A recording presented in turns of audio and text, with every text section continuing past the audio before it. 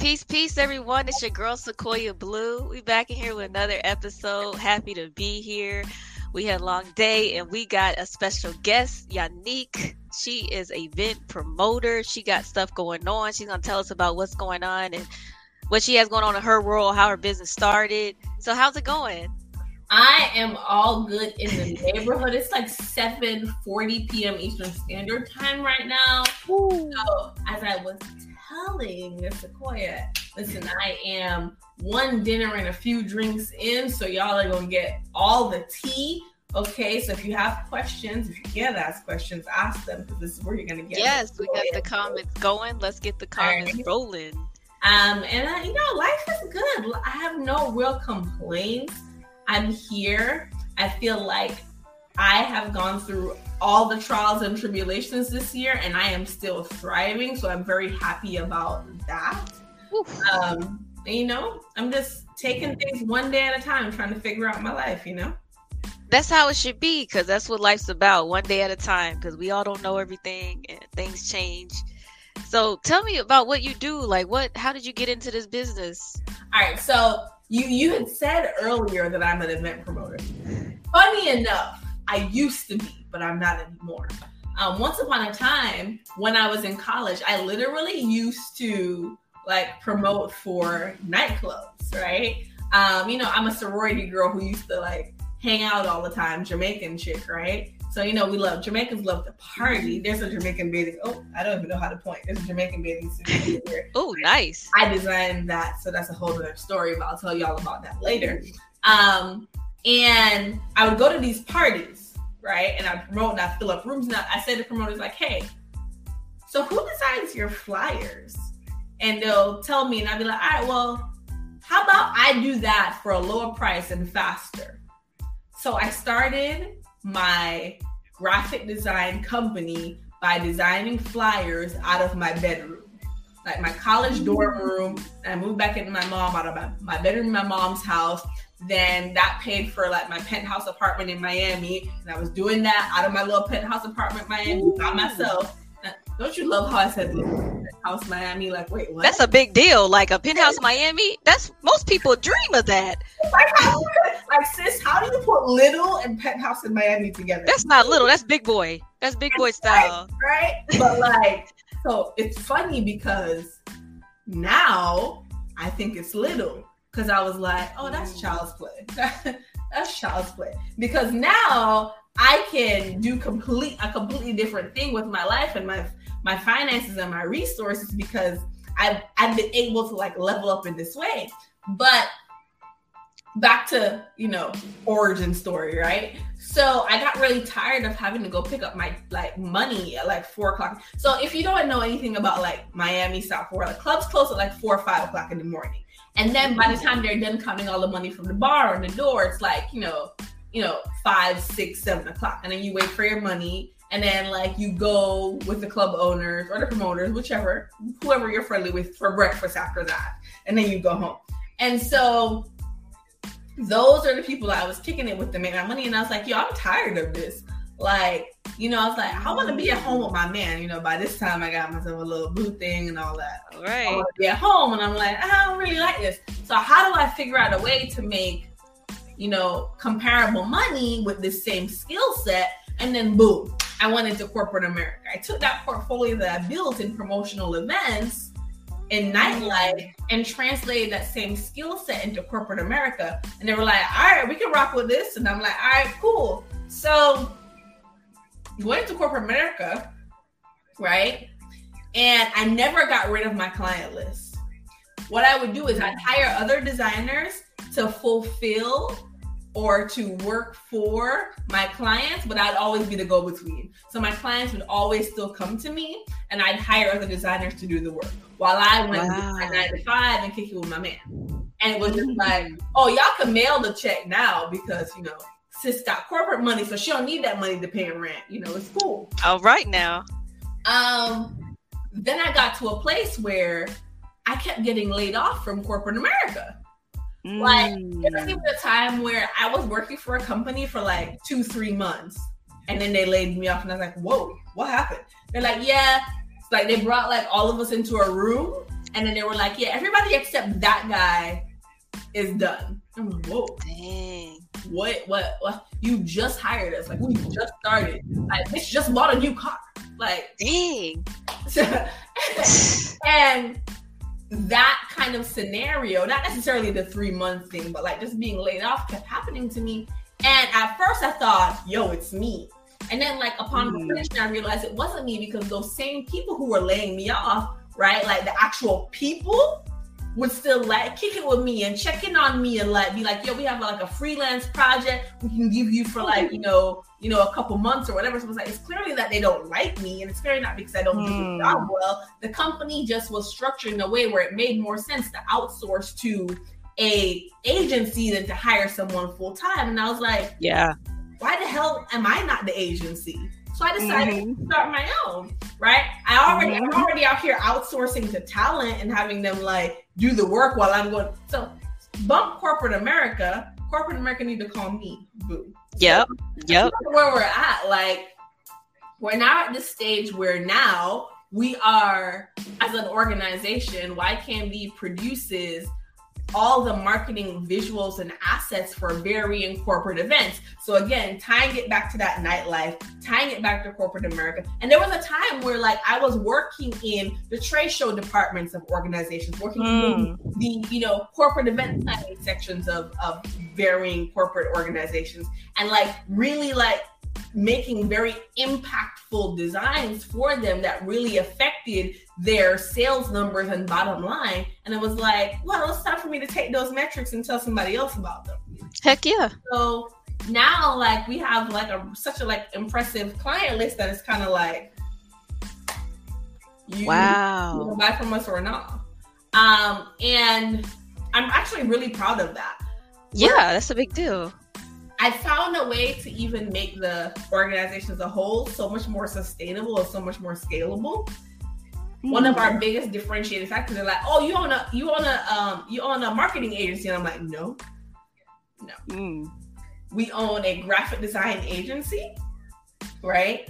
And for our graphic design clients, we also offer social media management. But we don't offer that to people at least at this time. I'm thinking about changing it in 2023. Yeah. It depends on if my business advisors convince me. We're going to meet in New York this month. Sorry, not this month. This is November. So next month.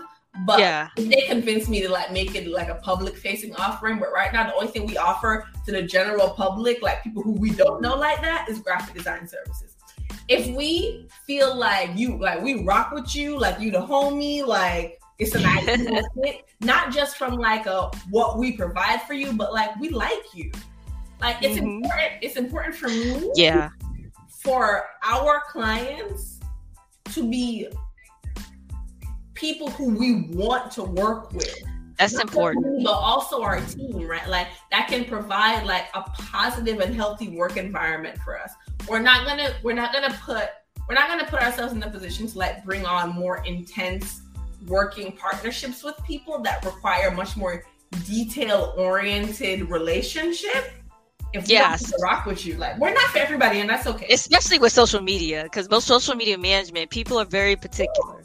Don't be in particular. We have to have a very specific level of trust, right? Because this is your face outside, my guy. Like there are people. There might be a couple people, in the comments going like, "We hate X company name," and you have to trust us to go in there and be like, number one, have the right response, and number two, escalate it accordingly, right? So it's a whole different vibe. Nonetheless,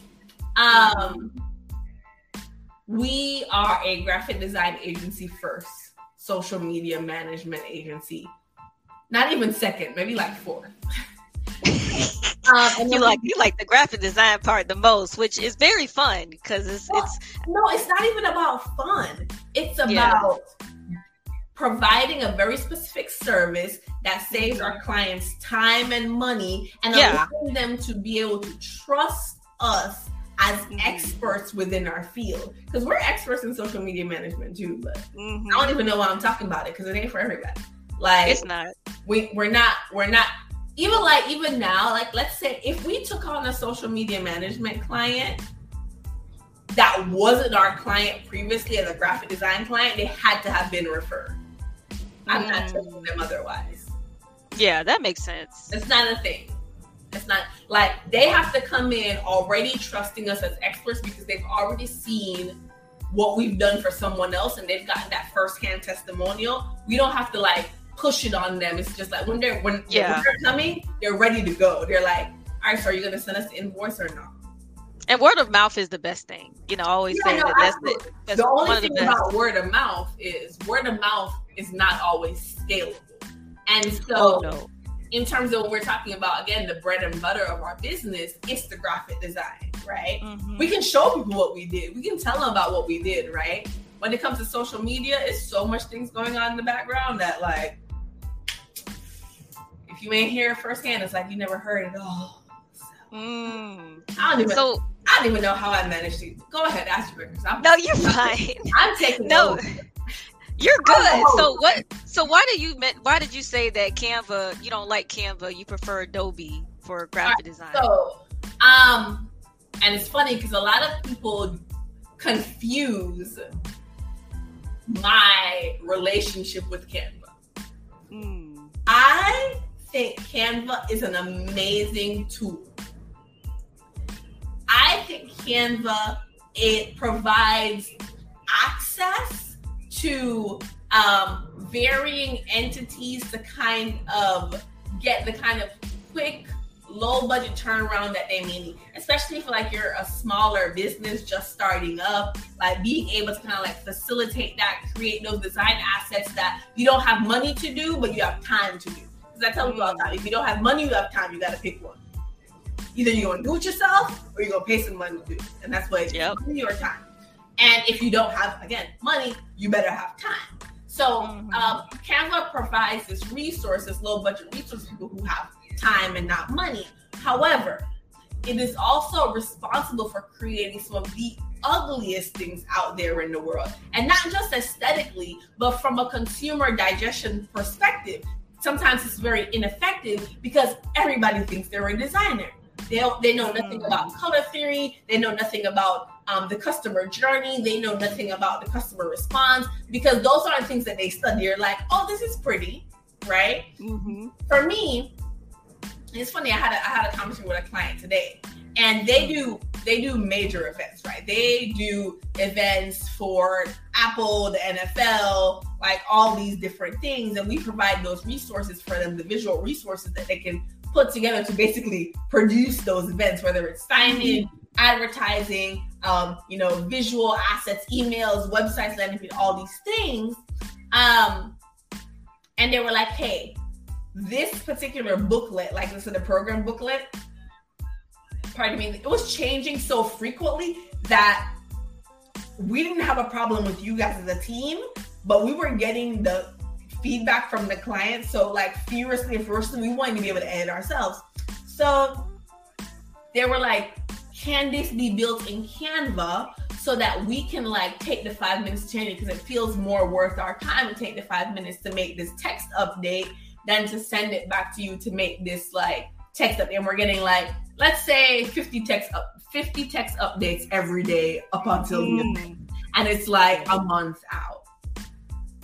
Absolutely, we can create, design, lay out this amazing template for you that you can make these very small tweaks to and feel empowered to have control over your specific work environment to deliver the best results for your clients in the most timely and effective way. Nothing wrong if you use Canva that way. But if you want to jump into Canva and pretend like you're a designer, go ahead. Fail if you want to, but you're not going to fail on my regard. Like, true. You're not going to sit here and like create a Facebook ad and think you did something special because you use a template. Like that Facebook ad might not work for your audience. Your audience might not be receptive to those visuals. That's true. Receptive to that layout. And I mean, we don't necessarily write content for you, but we'll give you feedback, right? We'll say, hey, just want to let you know, this is what's actually happening in that market space and that vertical. And this is kind of the direction you may want to go if you want to be more impactful. Our web design services also not something that like we offer to everybody. We don't got the time for people who think, Oh, well, we could just go to Fiverr and do, well, then take your ass to Fiverr then. Well, Fiverr is a little different now because Fiverr is okay if you already kind of got a basis of how to design and stuff. But when it comes down to in depth, everything works. Canva clearly works because it's a thriving business. Fiverr clearly works as a thriving business. Everything works. You just have to know what works for you. If you don't know anything about design, if you don't already have an established brand look and feel, where are you going? Where are you going? Well, yeah, I mean, you're going to need some guidance. Why are you there? And you're not going to get that by going to Fiverr or deciding to drum up a template on Canva.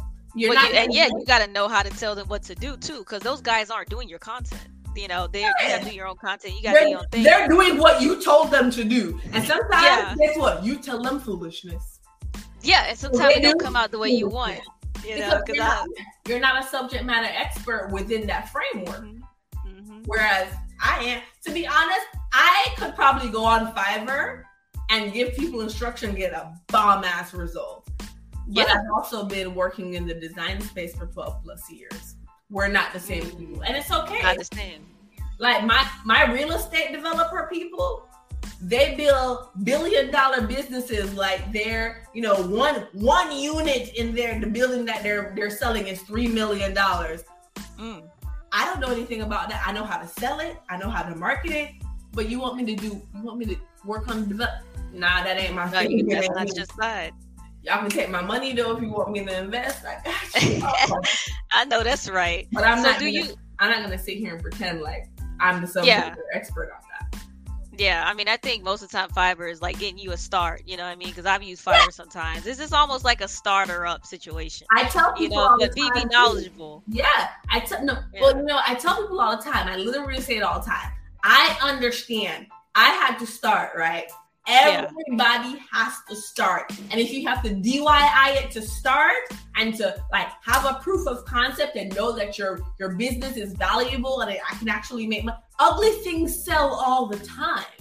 Mm-hmm. All ugly things make money all day, every day. Oh yeah, I've seen some business ideas. It doesn't have to be like Apple level design to sell. But if you want to sell more, and if you want to grab a hold of a different target audience, if you want to increase your prices, you gotta up the game a little bit. But that's a different scenario than getting proof of concept. Mm-hmm. Proof of concept, go on ahead, hit up Fiverr, go on ahead and Canva that thing together, DIY. But like when you're ready to grow your business, increase your sales, when you're ready to really lock in on that target audience, that's when you call people like me. That's right. You go ahead and call Yannick and she'll hook y'all up. And that's what it's about. When you get the money and get where you want to go, contact her. If you got a business credit card, you can contact her, because there's different ways. People gotta understand you don't have to always use your own money. You can always get a business credit card. That's get grants. That's another thing I tell people all the time. So sometimes people reach out to me, right? I'm real big on, do you have funds to invest in the growth of your business? If the answer is no, I refer you to several business financial experts that I know who love my referrals and show them preferred attention to get them the funds that they need to invest in their business. Do not come over here telling me you have $100. I can't help you. Oof, yeah, that's not enough because I know how much time it could take, Because I've dealt with those get that Canva investment. Get that Canva. Yeah, you get that Canva. Start off. Once you get that proof of concept and you start getting money in the door, then you can holler at the professional and be like, all right, fix me up. I just made $100. I'm trying to make 10,000. What's up? And that's how it should be because the solopreneur bus is getting late, getting outdated. It's hard to be a solopreneur because it's a lot that goes into it, and I think that it's okay to utilize a company that is going to do the work for you. Now, what do you think about ads? Like, do you think that businesses need to consider getting ads done? I know you touched on social media, but some people are like, man, I want to do ads to make money. I just want to sit here and hope people come to me. Okay, so here's the thing about ads. Ads specifically are not required for every business. However, every business needs to create some kind of inbound or outbound traffic system to get new leads or clients. Now, there's like, you call like nets or spheres, right? Like nets is like posting on social media, doing podcasts, having, doing talks, doing presentations, all of that, right? Then there's spheres where it's like, actually like sticking into it like who you want, which is like having a referral program for like existing clients, where it's like actually doing retargeting ads to like the people who visit your website, where it's actually like, uploading a lookalike audience to Facebook and saying, find people that look like this because these are the people that buy from me. So I don't know if ads are required for every single business, but what I do know is a sustainable, reliable way of getting new leads every single month is required. Now, people do ads, and I did a podcast about this because I have a podcast too. Yep. Yeah, so it's called Eventus 365, and actually we talked about this with one of our guests. We were talking about like some people say they try ads and they didn't work. It's not that the ads didn't work. What it was is that you didn't understand what your target or who your target audience was. You didn't understand what the problem is that you're actually trying to solve for them, and you didn't. Sometimes you didn't spend enough money. So it's like a couple of different things, and then maybe where you're sending them to does not line up with the message that you started with. So like you posted an ad about how you can, save the world, but then when they clicked the link, all they saw was a landing page about how you're going to kill people. Oh yeah. It's not lining up. Sometimes the messages don't line up and people don't realize that that's fixing that little problem changes the entire game for them. That's true. And Google Ads has better way for targeting too. I feel like Google Ads has the best targeting system out there. I mean, I know it's expensive, a little bit more expensive than Facebook and Instagram, but I think it's worth it if you're trying to get into that game. You know where it's really expensive, and I don't even want to give them a plug, but LinkedIn ads are expensive ads, but they're really targeted. Like you can do this thing called a Boolean search. If you don't know what I'm talking about, go to Google, go to YouTube University, look it up. Boolean, free game. I'm not charging y'all. Okay, look up a Boolean search. There's this guy named Ravi Agarwala who does a really great job of like teaching people how to do Boolean searches that work really well for us too. He's actually the one that taught it to me. And you can get some really, like you can spend $45 per click, which is high as hell. Ooh. But with that $45, you're making $1,000. So hey, shoot. I haven't tried LinkedIn ads. That's a good idea. Me saying making $1,000, by the way, is generous because like our minimum entry is $2,500. So again, it's $45. Who cares? Yeah, that's not bad to me. Right. Like that's what people like to call the return on your investment. And that's what, the ROAS, right? Yeah. Also that too. Because that return, man, you got to make sure, because, there's so much Facebook training now. I took a Facebook training course, and I learned a lot. I think it's important people take advantage of these free trainings right now, because they weren't there a few years ago when I first started business. I started spending clearly way too much money with Facebook. Because I remember once upon a time, I'm going to say 2012, when like companies I was working for, they were spending a lot of money with Facebook, and so Facebook would invite us to their offices, like their local offices, and like teach us and train us and all these different things, like what the visual should look like, what the ad should target, this, that, and the third. And I realized I was spending too much money with Facebook now, because now they're setting up meetings with me, and I'm like, oh, I don't Facebook don't be knowing. I was like, I don't like this. This means I spend too much money with y'all, because if y'all are willing to invest human resources in talking to me, it means that I'm spending too much money with y'all. I felt the same way. They was trying to do a consultation with me. I said, I was like, I don't know if I like this. This is But then you get on with them sometimes. They don't even know. They know less than you. Some of the Facebook specialists. All right, well, we gonna find out. I'm not trying to knock y'all Facebook specialists, but I'm just saying. I get on there with them. No. But here's the thing. I wholeheartedly believe you, right? Because if this is a thing, because remember, like you gonna remember in my head. But the company that I was working for, they're spending like $500,000 a month. I'm not spending that. Oh no. And so, if they are bringing in people, right, to service people who are spending like $5,000 a month on ads, that means that there has to be a lower hourly threshold, which means that there's probably less resources put into that person, not just from an educational perspective, but financially. And so, to be honest, you could knock it if you want to, because it is what it is. But it's kind of also a reflection of you get what you pay for, because that's also what that is, right? If we're spending millions of dollars a year, we're not getting the low tier Facebook advisor. We getting top tier. Ah, okay, I see what you're saying. That makes sense. We're getting flown out to California, baby. Oh shoot! Well, let me look. All right. You're like, let me spend $1 million. No, the hell, no. Let me try to find it. No, don't do that. Don't. So what does your morning routine look like for an entrepreneur? There's so many things people hear about, like get up at 4 a.m. and jog for an hour, and then 5 a.m. you calling people and stuff, getting ahead of the game. Like what does it look like for you? All right, I'm gonna share my morning routine, but I also want to share this. I high key feel like early morning routines don't mean a damn thing. What is important is making sure you carve out uninterrupted time to work.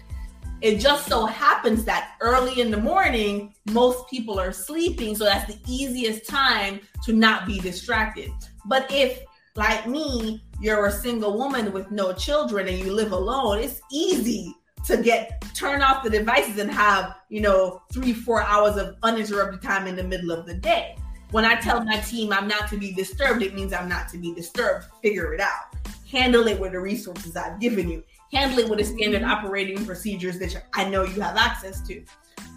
But here is where it gets a little weird, right? So it almost gets a little hypocritical, because I wake up around 5-6 o'clock in the morning. Again, there are days when I don't do that. Like Monday, I think Monday I didn't work until like 10 p.m. I started working. I didn't do anything all day, but I required that for my body. I need to reset. But typically I wake up 5 o'clock in the morning. I go work out on the beach. I live in Jamaica, by the way. Right now I'm not in Jamaica, but I'm in Florida right now helping my mom with some stuff because I'm a good daughter. But like when I'm in Jamaica, wake up 5 o'clock in the morning, talk to my grandma for a little bit. And when I say a little bit, I mean like a little bit. And then I head over to the beach and I work out. I work out for about an hour, and then I kind of like hang out for another hour. Sometimes I swim a couple laps. Somewhere between like 1 and 2 miles, depending on like what's actually happening out there. There's some waters that actually have crocodiles. So I'm a big scaredy cat, especially if I see a lot of seaweed and I can't figure out if it's a crocodile or a seaweed. I just be like, all right, turning around. I know that's right. And then the night before, I've already drawn up my to-do list. So I'll show you, like, this is a piece of like I draw up my to-do list. And that's important. So by the time I get back home, sometimes I eat breakfast, sometimes I don't. The only reason why I've been eating breakfast these days is because my grandma complains that I'm not eating and she's worried that I'm gonna die. Oh, no. Instead of just thinking like, your granddaughter just fasting in the day. Now she's like, you're going to get bad stomach. And I'm like, bro, I've been doing this for a time. Anyway, so sometimes I eat. Sometimes grandmas do that. She likes to make breakfast for me and lunch for me and dinner for me. So I let her do all those things. My mom tells me I'm spoiled, which I'm fine with. Did I tell you I live with my grandma? So I live with my grandma. No one believes me half the time. I'm like, no, I live with my grandma. She's a recent widow. Why would I leave her to live by herself? I can go live with my grandma. We can hang out. Yeah, Jamaica's beautiful. Yeah, and so there's that. And then go through my to-do list. So like between 10 and noon, most times it's me like chugging through my to-do list. And then there are meetings seated throughout. Whenever I don't block off that first 2 hours to get through my to-do list, it ends up that I have a long day. So then I work until like 8, 9 o'clock, sometimes 10 p.m. And then I go to bed around like 10:30. I take lunch around 12, 1 o'clock.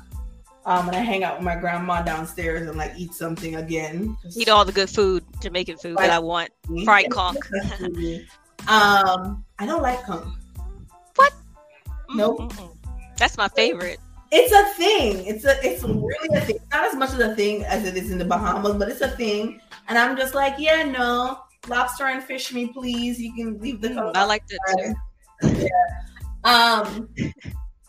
And then around 5 o'clock, I eat dinner. Oh, you asked me about the morning routine. I'm just giving you the whole day. Well, that's fine because somebody might want to know your whole day. So then 6 o'clock, depending on the mood, sometimes I will go for a 3 to 5 mile walk with one of my neighbors around the community. And then I'll come back and then I'll work again. That normally takes like an hour. Then I'll come back and then I'll work again until, 10 o'clock. That sounds like a fun schedule. Yeah, but that's like Monday through Thursday. So Fridays, I try not to work at all.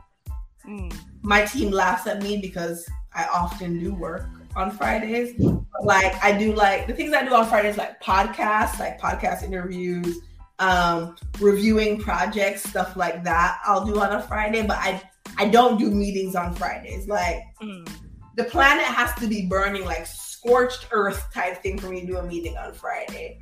Or maybe I had to do some traveling in the middle of the week, like I'll work on Friday, but like I try not to work on Friday. Saturday and Sunday though, sis focuses on herself. Sis, goes to rivers, hangs out with her friends, enjoys her love life that people think is non-existent, which is fine. I don't care. Yeah, that's an opinion of some people of a working woman. Like she doesn't have time for a relationship, but we do. We know how certain people know how to make time for what they really want to make time for. There's ways to do it. Yeah, but then there's also like, even like, so I had dinner with one of like a client, like an old client today, and then I had drinks after that dinner with another older client. And when I'm with them, my phone is off. Like, I mean, not like literally off, but it's on Do Not Disturb and it's in my purse. And that's how it should be. Then I set an alarm because I had to be here for this podcast, right? So I set an alarm and I let everybody know, like, at this time I'm not available. And then the alarm goes off and I'm like, okay, all right, talk to you later, bye. That's right. But when I'm with them, I'm there and I'm present and I'm like nurturing and appreciating that relationship. And it's the same way with my personal life. Like when I'm with my guy, I'm with my guy. When I'm with my family, I'm with my family. And that's it. I'm done.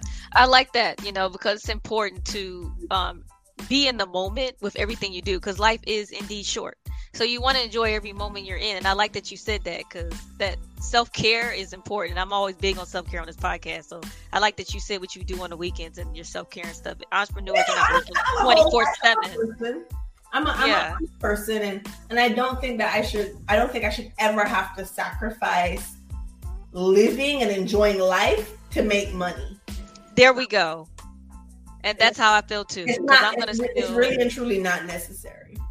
It's not because the true happiness is what it is. Yeah, even in grind time, right? Like people are talking now about like soft life versus hard life. I get the concept, but like I don't do soft or hard life. I just do life, right? That's like, right. There's sometimes where you have to buckle down, right? Mm-hmm. And then there's sometimes when you can just like live, but it's really about finding like the right mixture of that for you. Because, my guy, he comes with me to the beach every morning too, right? But like after 10 a.m., we don't talk. We don't talk. That's my grind time. Hit me with a text message in the night though, like, you good? Yeah, man, all right, cool. And that's how it should be. Like, they should respect your time. You know what I mean? And I think sometimes it's hard for women now in the dating game to find that type of guy, because it's like, oh, they don't understand. Rather you're a 9-to-5 or an entrepreneur. Woo. Some guys get a little intimidated. They don't want you to, it's funny. do a lot.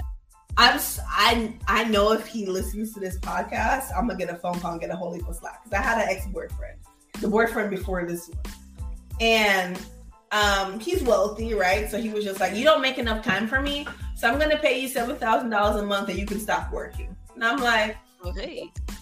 I said no, because I'm not your wife. What's gonna happen? What's going to happen when we're not together anymore? I'm going to have to rebuild my career. It would have been a whole different thing if I was your wife. Shout out to alimony if you leave me. Like, it's a whole different ball game. But you're not committing to me for a lifetime. You're committing to me for right now. So no. And some people like their work. So yeah. I mean, I don't have a problem. I like what I do for a living, but there are days where I'm like, I would love to like not work and have someone take care of me. And what I'm also not going to do is set myself up to be like looking crazy when I'm living on the couch with a bunch of girls in a 5-bedroom apartment and there's 20 of us. Oh, nobody got time for that. We still want to enjoy life and have our sanctions. Yeah, so I rather go to work every day and have you complain that I don't make enough time for you. You can't tell me that I don't make enough time for you when I tell you from 8 a.m. to 10 a.m. I'm available to ride bikes with you, and you show up at 9:30. That's on you, my guy. Yeah. And that makes sense. I think a man should respect the woman, and the woman should respect the man. You want a man to take you out and stuff, he's gonna work, and just understand that. Have some things going on for yourself, your own hobbies. So I don't want to hold you on too long, because I know you've been had a long day. But I have like a few more questions. So what books that do you recommend to the audience, and why? Like, what are your favorite books? Oh, so I got some of them here, and I'm just gonna pull them out. Oh my gosh, one of my favorite books is not here. I loaned it to my friend. But it's not called The Sliding Scale. I'll remember it in a second. Then the other one is The 4 Agreements. That's one of my favorite books. I love The 4 Agreements. I read that every year at the beginning of the year. That's like a refresher for me, just like to remind myself. And then another really great one that I can think of is Clockwork. Clockwork is actually really great. Another one, Profit First. Profit First changed the entire way I structured my business. That's a really great book. First. Mike Michalowicz wrote that one. I'm surprised I actually remember his name, because I never remember those things. Oh my gosh. Wait. It's not called Sliding Scale. I'm trying to think if I know it, because I read a lot, so I'm trying to think if I know it. Oh my gosh. Listen. No, I had to go to the Google. Hold on. And like I literally was gonna go to my library, but I loaned the book to a friend. And she's in this business. Sorry, not in this business, in this building. It's called. It might be The Sliding Scale. Oh, Is it Move the Cheese? No, it's called The Slight Edge. Damn. Oh, The Slight Edge. It's called The Slight Edge. Okay. So that's actually another good book that I think everybody should read. It definitely talks about like compounding, effort, and it's like gives like kind of like a lot of encouragement for like entrepreneurs in general. I think those are some of like my favorites that I can think of. Ooh, another good one now, and I've been doing like these. I call them Yanni book clubs on YouTube. Don't laugh at me. I think I'm YouTube famous now because I have like 1,000 subscribers, and I know that's a lot, but I think that's a big deal. I am convinced I'm YouTube famous now. Is it? But Can't Hurt Me by David Goggins is like a really, really good one. Oh, I like David Goggins. I like him. My mom's calling me and I don't know why. Anywho. Oh yeah. I'm gonna wrap it up. But no. I actually have this slated until 8:30, so she'll be okay. I'm just gonna be like, "What's up?" ? Oh! Right. I just remembered what it is. So she just recently became an entrepreneur. And she wants me to help. So she did an LLC, but she wants me to help her set up her DBA for something. And because she was like, yeah, should I just have the lawyer do it? And I'm like, bro, it's like 30 minutes of your time and $200. Why do you want to pay the lawyer $1,000? Like, just come to my house. Anyway, she got you. I can see if she didn't have you. Right.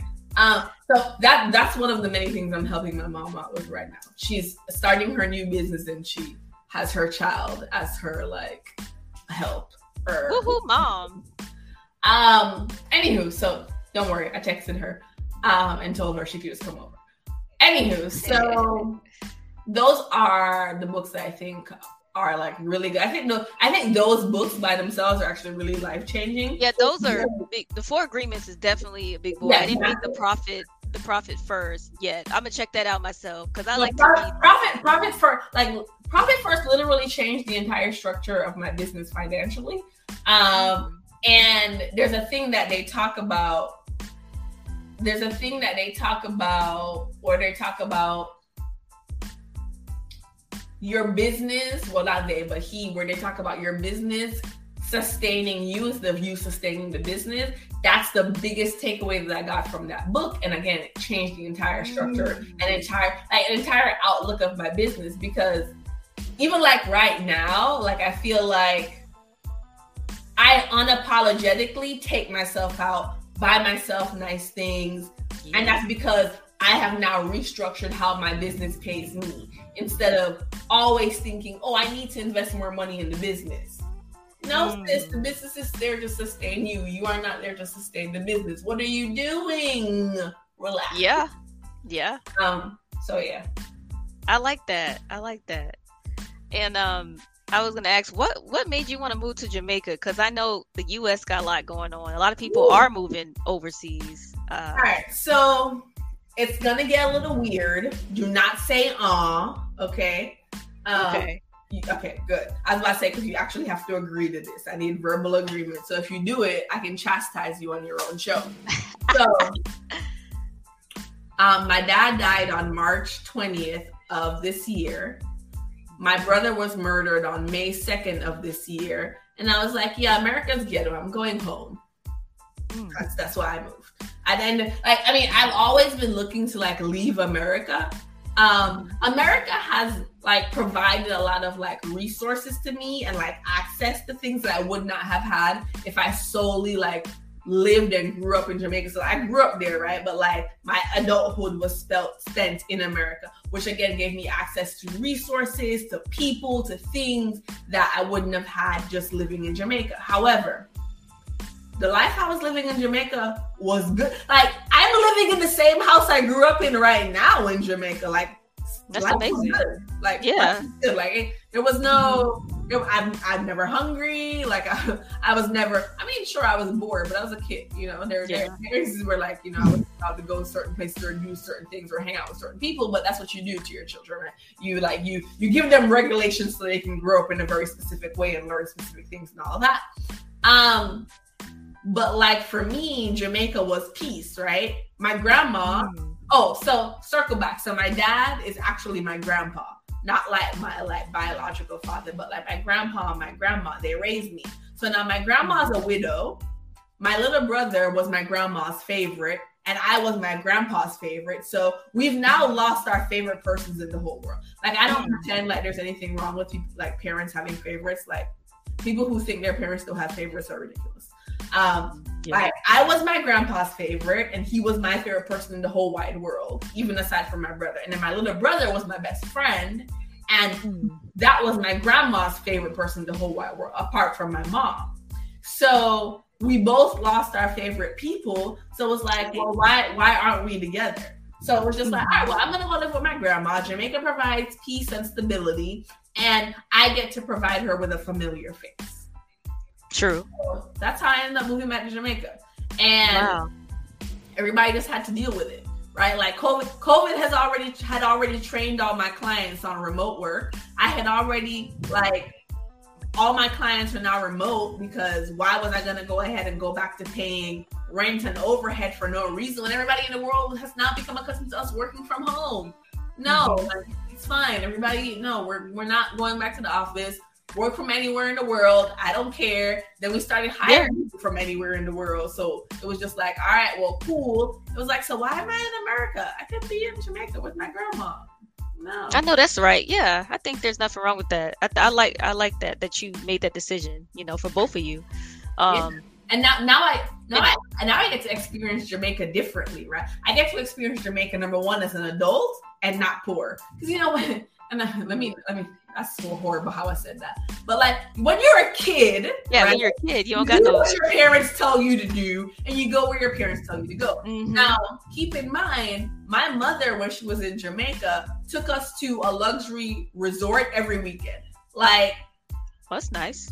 Because that's the industry she used to work in. I used to fly from one side of the island to the other side of the island every other weekend. That's not something like thorough through the window. That's wait, you used to do what? Yeah, no, and there was a time where I used to think that it wasn't a big deal. I was like, yeah, no, that's a big deal. My mom every weekend. I took it for granted. I was just like, yeah, you come every weekend. I didn't realize how great of a life they provided to me until I came to America and was like, oh, we're poor here. Like, I don't like it. Yeah, the U.S. got a lot going on. Well, because I was considering moving to Africa myself, or Dubai. Yeah, but the thing about America is that I can't use Dubai in this situation. But the thing about America is that the cost of living is so high that you have to make your own bed here, and that sounds really bad. But keep in mind, I'm a Jamaican kid who's never had to. She had to make her own bed because apparently you have to be taught to make those things. That's what families do. She had to learn to make her own bed. I learned to wash her own clothes. I learned to iron on those things. But in reality, we had this housekeeper named Miss Agatha. She's been with us for a long time. She was with us when my mom was also going to high school. It's like, it's all right, baby. Don't worry. Me wash them for you. It was kind of yeah. You really had that different type of help that most people, your peers, weren't used to. Right. And so then you come here and you're like, ooh, this is ghetto. Like, ooh. Did I just have to open my own door? This is ghetto. This is, child. I love it. I love the transition. I like the story because it is different in different cultures and how somebody grew up compared to someone else.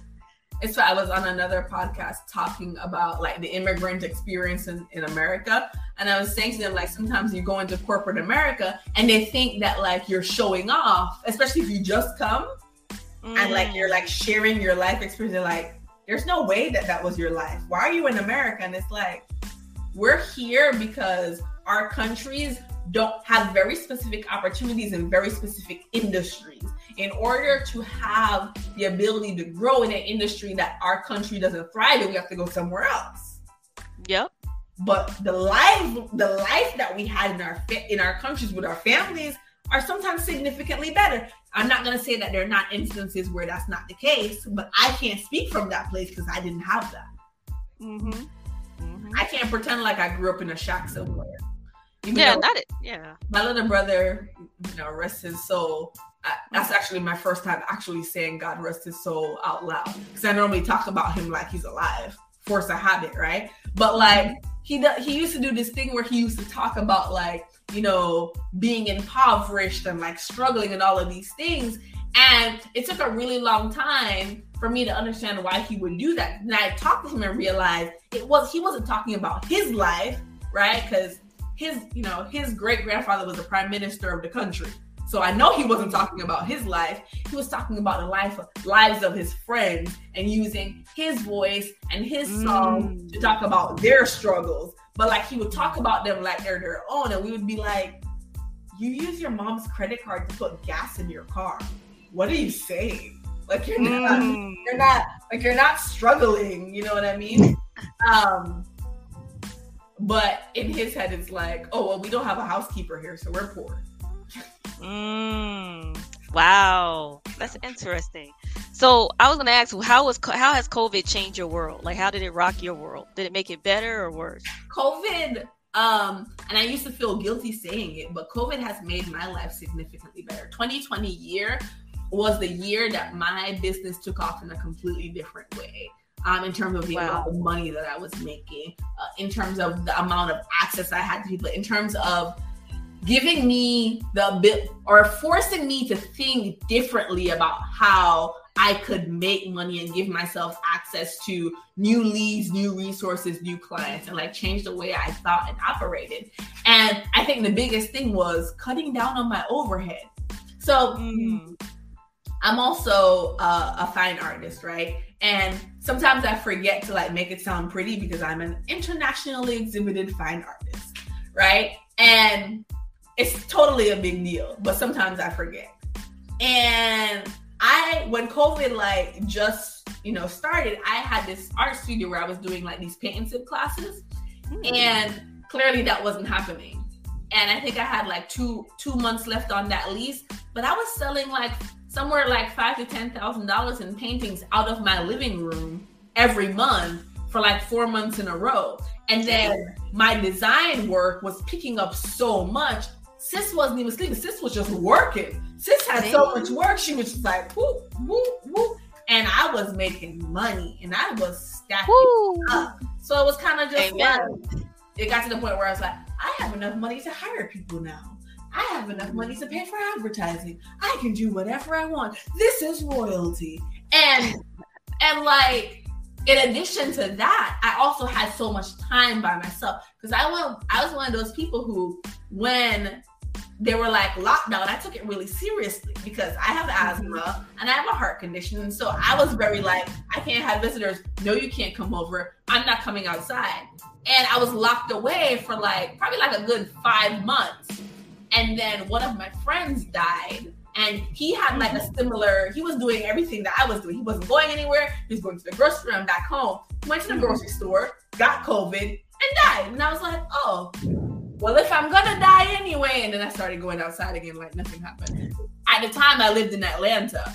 So by the 4th of July, I was outside with my 4th of July. I was like, okay, guys, if we can all quarantine, we can hang out. Because they had already been outside. I was like, please just quarantine for 2 weeks. Everybody just quarantine for 2 weeks. And then 4th of July, we'll all be outside. I don't want the first time I go outside, I'm going to die. Because remember, like, I'm inundated with all these things in the news and, people being high risk and all these things. And I'm just and I'm just like worried I'm going to die. Anyway, so that was like my first time. But like, even before then, like, I was like, I don't know, there were so many, like even I ran 10 miles for the first time in my entire life during lockdown because I would wake up every morning and like work, and then around midday when the sun is blazing hot, I'd be outside and I start with 1 mile and I started 2 miles, 3 miles, 4 miles, 5 miles. Then I started running. Then I started running 6 miles, then running 7 miles. And then like got to the point where like my friends and I, we had like the Nike Run app and like Fitbit, and they were like, Unique, what the hell? Oh, dang. You're like, why do you have like 5 million steps? And I was like, I'm just walking. But I'm walking 5 miles. Like, so I was like, oh. So what has COVID really done for me? It gave me space and opportunity to think and ideate about how to improve my business. It gave me space to think about how to increase the leads in my business. It gave me space to execute. It gave me space to work on myself physically and mentally. And it also gave me space to really work on the relationships that matter to me, like with my mom, my brother, my friend.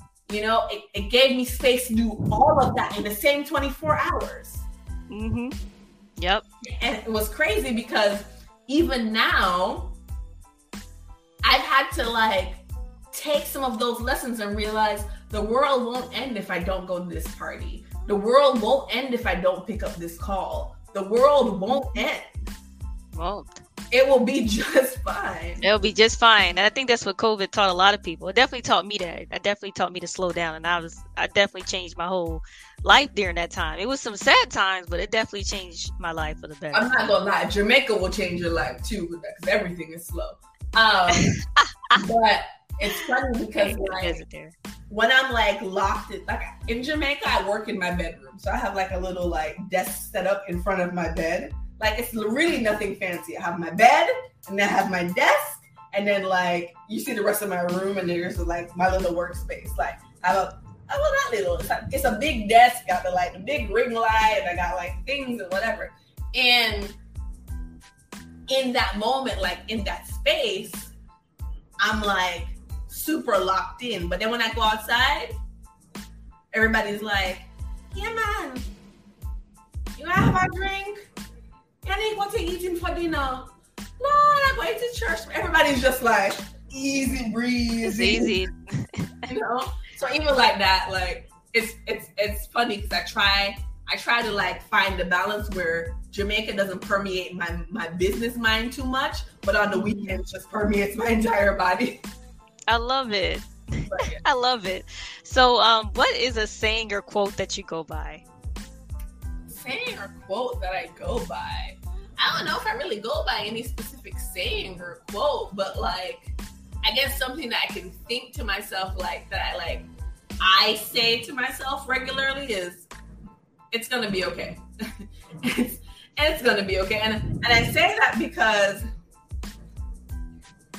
again, I have shared about, like, my dad and my brother this year, and there are days where I didn't think I was gonna be okay. Because those two people were, like, my lifelines.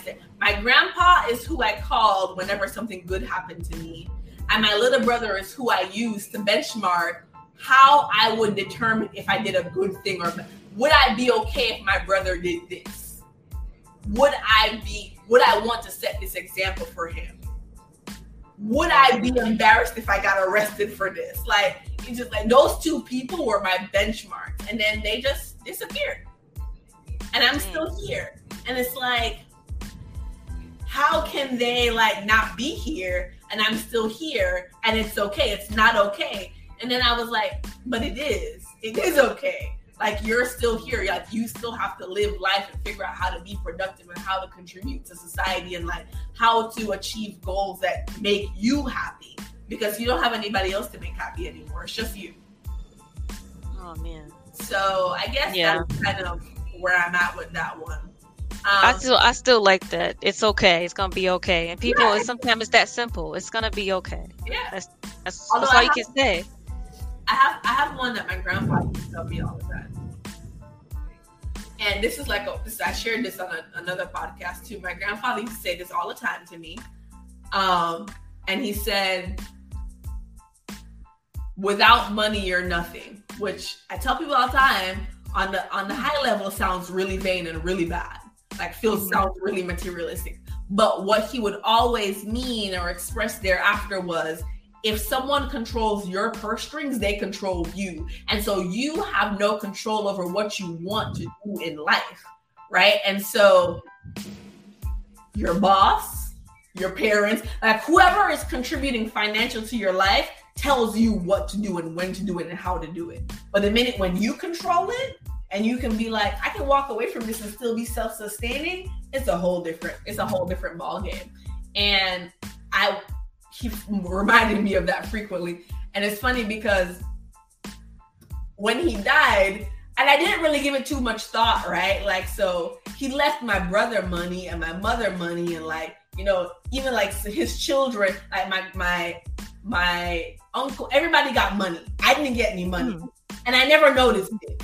I didn't notice that I was the only one who didn't get money. Mind you, everybody knew, and everybody still knows, I'm the favorite. That's just facts. I'm the favorite. And I never even thought about the fact that he never left me any money. Never thought about it. But I gave it some thought. I was like, wait a minute. Because then my brother died, and then my mom was like, I'm going to give you the money that your grandfather left for him. I was like, wait, so everybody got money except for me? And my grandma was like, your grandfather always said you knew how to make money, so you never needed that. But you don't like to save the money. And be like, I can't know how to make money, but she don't put on none. Which, by the way, is not exactly true. But, you know, I always knew how to, like, find a way to, like, tell everybody to jump off a cliff and die, because I want to control my own life. Anyway. Wow. I love that. I love that message. That's a rabbit hole. No, it's fine because my show is all about stories and getting deep behind the veil, like getting deep. Because, a lot of times people have small talk. Nobody really knows people's stories. So that's why I did this podcast, really, is to go behind the veil. What's going on in people's lives? So I like that you said that, because we're living in a capitalistic world, and there's things that hold people to certain things they don't like, or bound to people they don't like, and make them miserable because of money. So it is important to be self-efficient. I love it. I love that your grandpa left that. So before we wrap it up, I just want to say thank you for showing up, and thank you for being here on my podcast. I'm so grateful. I mean, I love your message. You're a powerful woman. Please support her. And where can people book with you? Like, where can people get your services, and what events you have coming up? If you want to work with me, even if, like, let's say you don't want to work with me, let's say you have like $0.00, but you like want to sit down and have a consultation with me. If you are a listener or a viewer of this specific podcast, you are free to head over to the ykmd.com and click the book now, like work with me button. I can't remember what it's called right now. Don't judge me. We test out those buttons all the time. But click a button, schedule a time. Let us know that you heard about us on this podcast. And instead of 15 minutes, we'll give you 30 minutes, like complimentary of time to evaluate your business, your marketing resources and assets, and figure out the best solution for you. And it's not going to be like a pressure thing. We're not going to try to force you into buying from us. We'll like literally tell you what the solution is, and you can go ahead and take that and work with anybody else. Like, it's all good in the neighborhood. There's enough money for everybody. It's no big deal. I mean, like I said, and even if you don't have money, you better have time. So if you want to take the information we give you and go try to do it yourself, you can do that too. It's all good in the neighborhood. Well, that's a blessing. That's good that you at least giving somebody a chance to chat with you and learn from you. So that's a blessing. So thank you for that. And I just want to thank everyone else for tuning in. I had a great time talking with Unique, and I hope you all learned something and got valuable lessons and everything. And I just want to say peace. Make sure you subscribe, like, and share. And thanks for your time. And everybody be blessed.